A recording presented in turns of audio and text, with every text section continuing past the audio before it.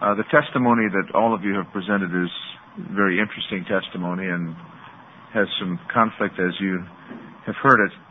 I think probably a starting point is that all of us would agree that Indians, Alaska Natives, Native Hawaiians, and others have suffered great injustices at the hands of the federal government, federal agencies, museums, and other institutions that have removed the remains of their ancestors. And I recall some years ago being involved with respect to the Smithsonian that was warehousing massive amounts of Indian remains in their basements and their warehouses, and I became very interested in that. And I want to tell you one other just story of interest, and it relates only tangentially to this. I was walking down in the hallway of this building about 4 years ago, and I saw a historical document in a little display about Senate history. And it was a historical document about something called the Congressional Cemetery, which really isn't owned by or supported by the Congress, but it's called the Congressional Cemetery. And it's over here just not very far from this building. And it said that there were senators and congressmen buried there from decades past, in the past century. It's also said there were some Indians buried there. And I said to my staff, well, let's find out if there are Indians from our region buried there and why and how it happened. And so I had my staff do some research, and sure enough, there was a man named Scarlet Crow buried there. He's from the Sisseton-Wahpeton tribe, which is partly in North Dakota.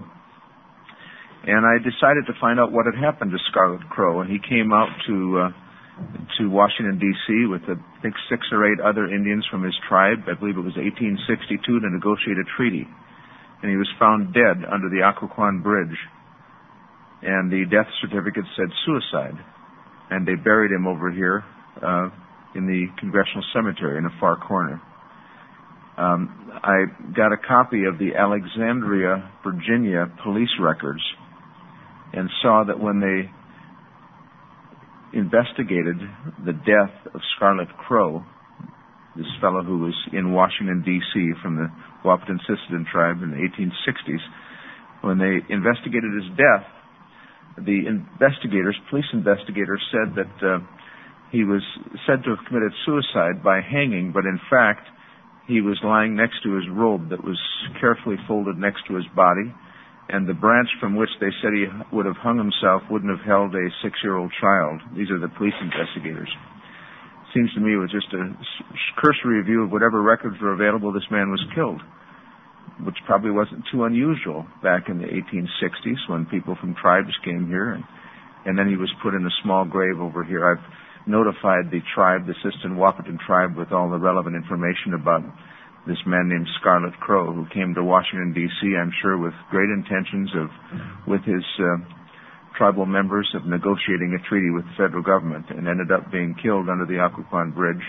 Very unlikely he committed suicide. Very likely he was killed, and the investigation was stopped, and they put suicide on the death certificate and buried him in the corner of the cemetery. And so my acquaintance with all of these issues is not only going over to the Congressional Cemetery and investigating that, but working with the tribe to think through the issue of burial grounds and the building of a bridge, a whole range of issues, working with others in my service in both the House and the Senate with respect to the issue of the Smithsonian and other institutions that picked up remains of Native Americans and warehoused them. This is a very emotional issue, and it's a spiritual issue. And I find it really intellectually interesting, obviously, to hear the different views today. And it's difficult. It's not an easy issue to deal with because you're dealing with spiritual issues here. And so let me ask the question. Let me start with Ms. Barran. Am I pronouncing that correctly? Yes, you are. Ms. Barran and Mr. Bender, I'd assumed that you probably knew each other and were long-standing advocates on different sides of this issue. Ms. Barran, you expressed disagreement with Mr. Bender. Let me have Mr. Bender respond to your disagreement, and then let's have a discussion about that. Mr. Bender? Yeah, the reason we haven't met, I think, is that I have not been an advocate on this issue. My contact with it really stopped when the legislation was approved. I testified before the committee prior to the legislation's enactment in my capacity as a facilitator of the national dialogue. I have not been involved. My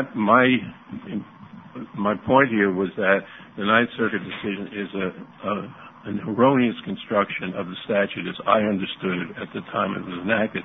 And the statute was a compromise, as everybody has said. A couple of things in response to what Ms. Barran said. Scientific people are not excluded from the process of deciding what should be done with unaffiliated remains. The review committee contains 7 members. 3 of them are Indians, and 3 of them are nominated by museums and the scientific community. That is the way the scientific community is guaranteed a consultation with regard to remains that are not connected with a present-day tribe. Those remains are to be disposed of in the way that the review committee says, and the review committee has a very substantial scientific representation. But what the proposal is, what the Ninth Circuit has done, and if you don't change the Ninth Circuit decision, what's going to happen is not that scientists are going to be excluded, but that Indians are going to be excluded from the process, because there are 3 Indians on that committee also. That's the chance of the Indian community to have some say in what should happen to these prehistoric remains that are not affiliated with any current tribe. If the Ninth Circuit decision is correct, Indians will not be involved in that process.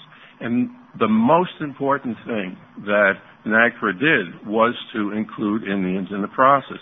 For example, when museums are told to do an inventory, this is the inventory section, Section 3003. They're told to do an inventory of Native American things and tell the tribes what they have. If unaffiliated remains that are unaffiliated with the current tribe are not Native American, they won't even tell the tribes they have them. That's wrong. That is exactly contrary to what everybody at the time wanted NAGPRA to do. It wanted NAGPRA to include Indians in the process, not to exclude them.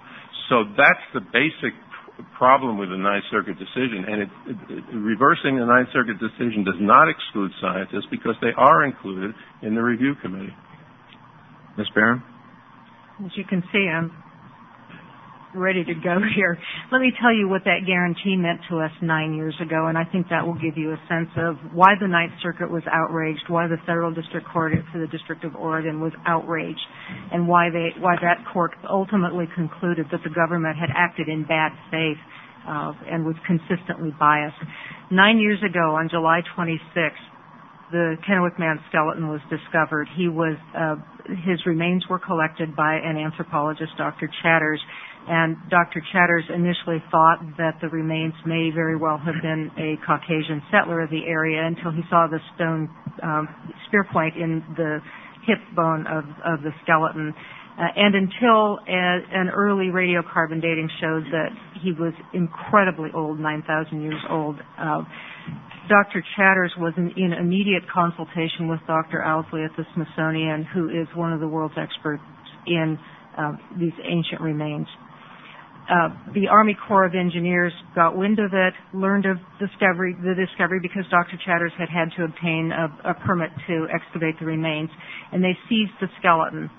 And from that point forward, the government clamped down its lid on everything that was happening. Our clients didn't march into court just because they wanted to get themselves involved in an almost decade-long legal battle. But they started writing letters saying, let me explain what this means. Let me tell you what it means to find an almost complete 9,000-year-old skeleton in this country. And not only were they rebuffed, they barely had an acknowledgement that they had even written. They attempted to discuss this issue with the government, but were closed out. Then the Army Corps of Engineers started creating the documents that we later saw as the administrative record, and I'm going to quote directly from the Army Corps of Engineers. I told him, referring to one of the tribal representatives, we will do what the tribes decide to do with the remains, but that we will not involve ourselves in that decision. I assured him that we are working under the assumption the decision will be what the Umatilla have asked for. One of the claims that we brought ultimately in the Kennewick Man litigation was a denial of due process to our clients. And one of the issues in the court decision was a finding by the federal district court at the trial court level and later affirmed by the Ninth Circuit. Not that it was wrong to consult with the tribes, but that it was wrong to close us out of the process because the skeleton was not Native American to begin with. This is an ancient person from possibly Polynesia who came to these shores. He's not an ancestral to current day tribes. So when we finally concluded at the trial court level, sort of the middle part of this process, the trial court actually wrote that the administrative record from these government agencies, the Army Corps of Engineers and subsequently Department of Interior, establishes that the agency was consistently biased, acted with obvious disregard for even the appearance of neutrality, and predetermined the outcome of critical decisions, including the ultimate disposition of the remains. They jumped to a decision without even knowing what they had.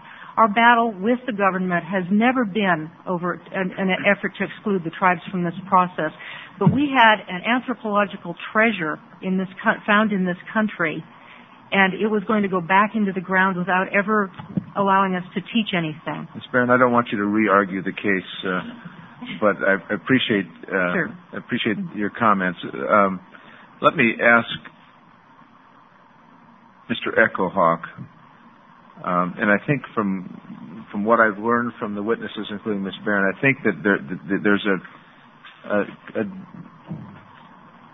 a default position assumed in some of the testimony here that human remains should be, shall be, or will be considered tribal, indigenous people as a kind of a default position. And if that's the case, especially with the proposed amendment, if that's the case, then if tomorrow someone finds the remains of a person that was judged to be living 12,000 years ago, a scientific treasure trove of information about human life then,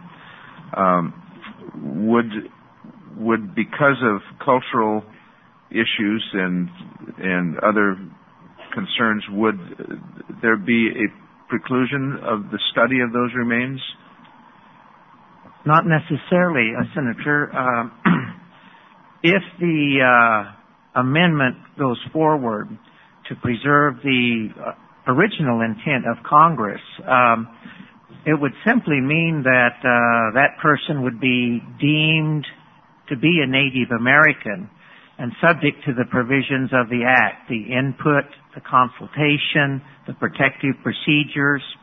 It would not mandate his repatriation at all, because any tribal claimant would have to establish that it is culturally affiliated with those remains. Can I just at that moment, just for a second, save your thought. Ms. Barran is saying that in fact consultation was prohibited in the scientific direction by the government agencies.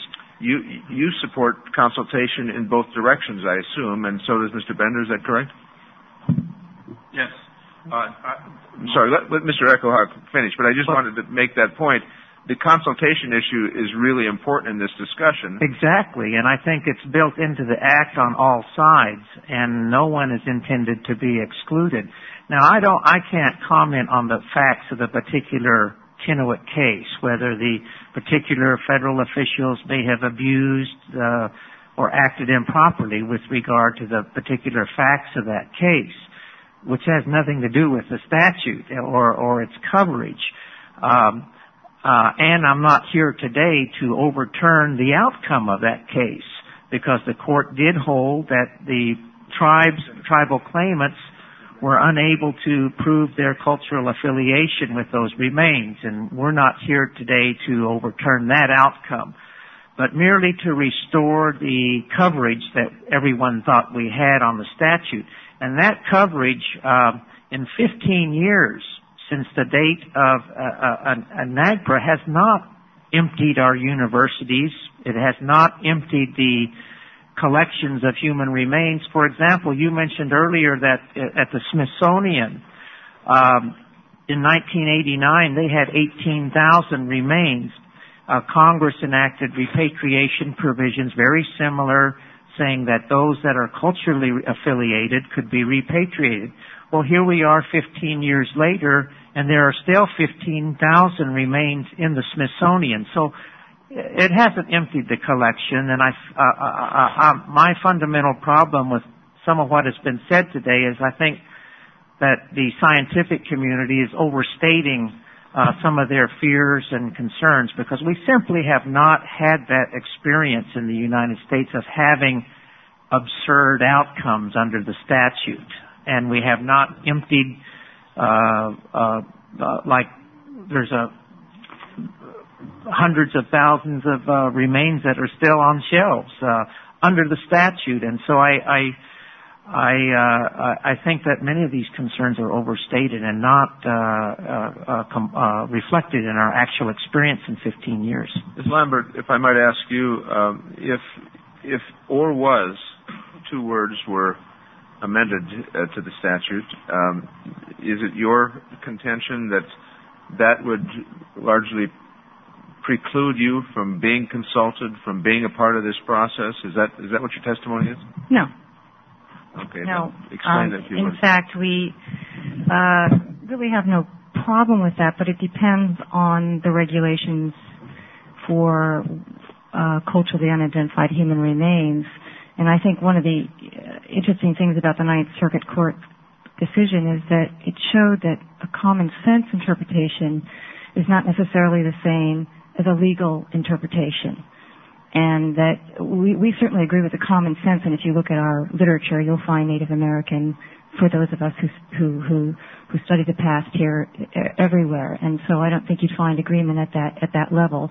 However, when you change statutory language, you change legal ramifications, and what we're saying is that we can't really assess what this minor little word change is going to do without being able to see what the regulations are for culturally unidentifiable human remains, because they do change the purview of NAGPRA. So on the one hand, we support it and we agree and we acknowledge that it was sort of a common sense understanding at the time and that everybody agreed about it, but because the Ninth Circuit Court decision has pointed out the difference between that sort of common understanding and legislative language and legal meaning, we'd like to, ask that this be postponed until we can see what the actual on-the-ground ramifications are going to be, and we can't see that until the regulations are out. They should be out soon.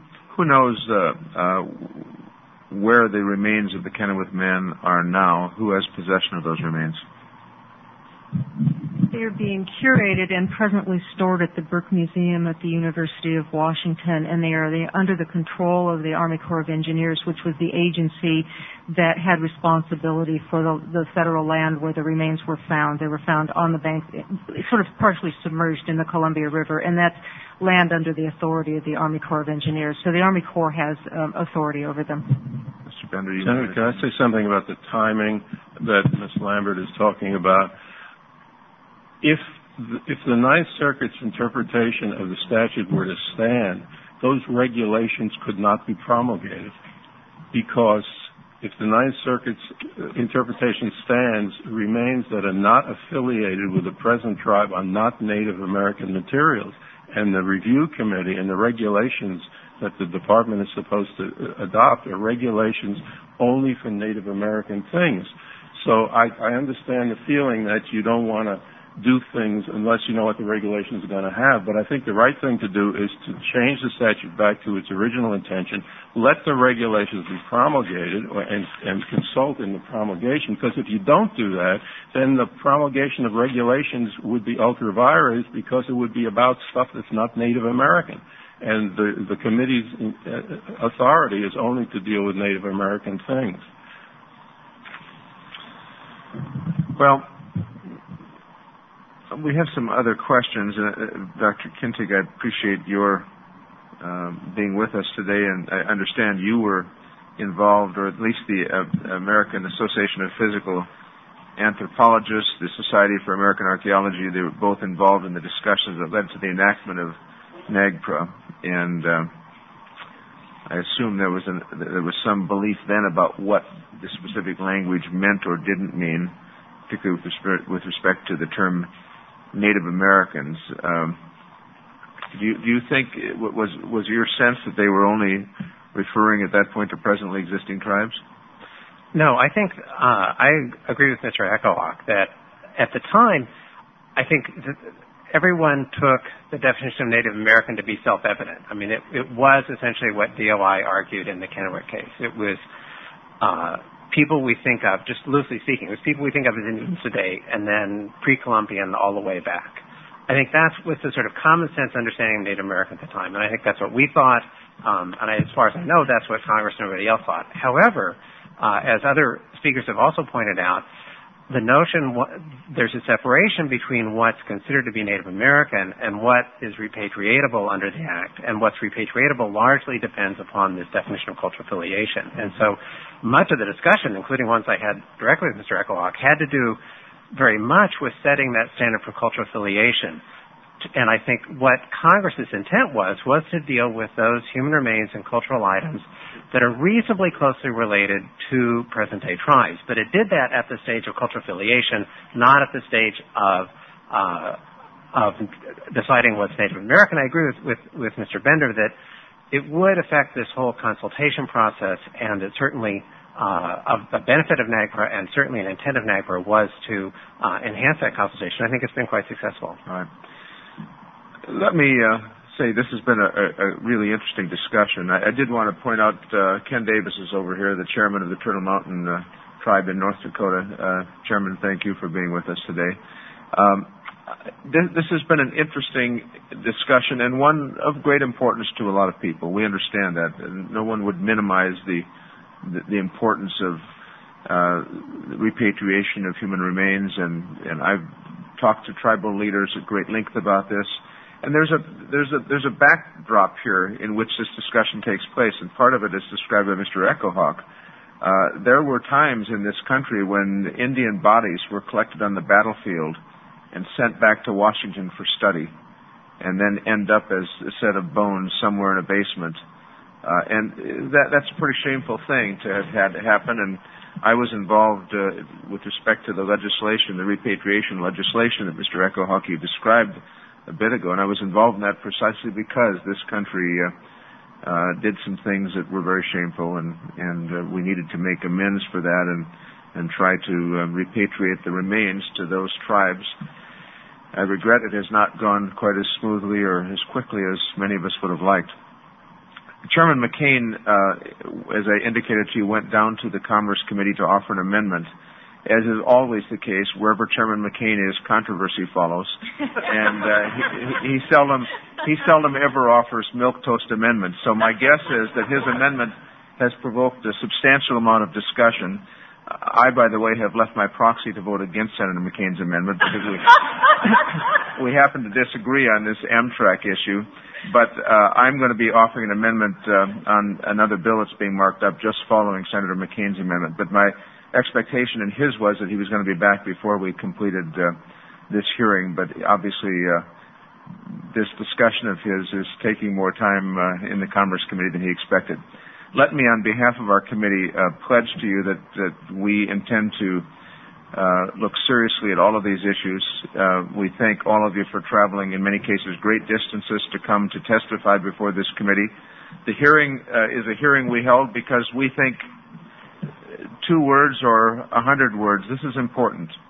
Words have meaning and consequence. And this is not just some academic or ethereal debate. It's a debate that has great spiritual and cultural and historical significance for the first Americans, and it also has significance for our scientific community, and that's why we wanted to have an opportunity to have an exchange of views. I thank you very much for being here today, and this hearing is adjourned.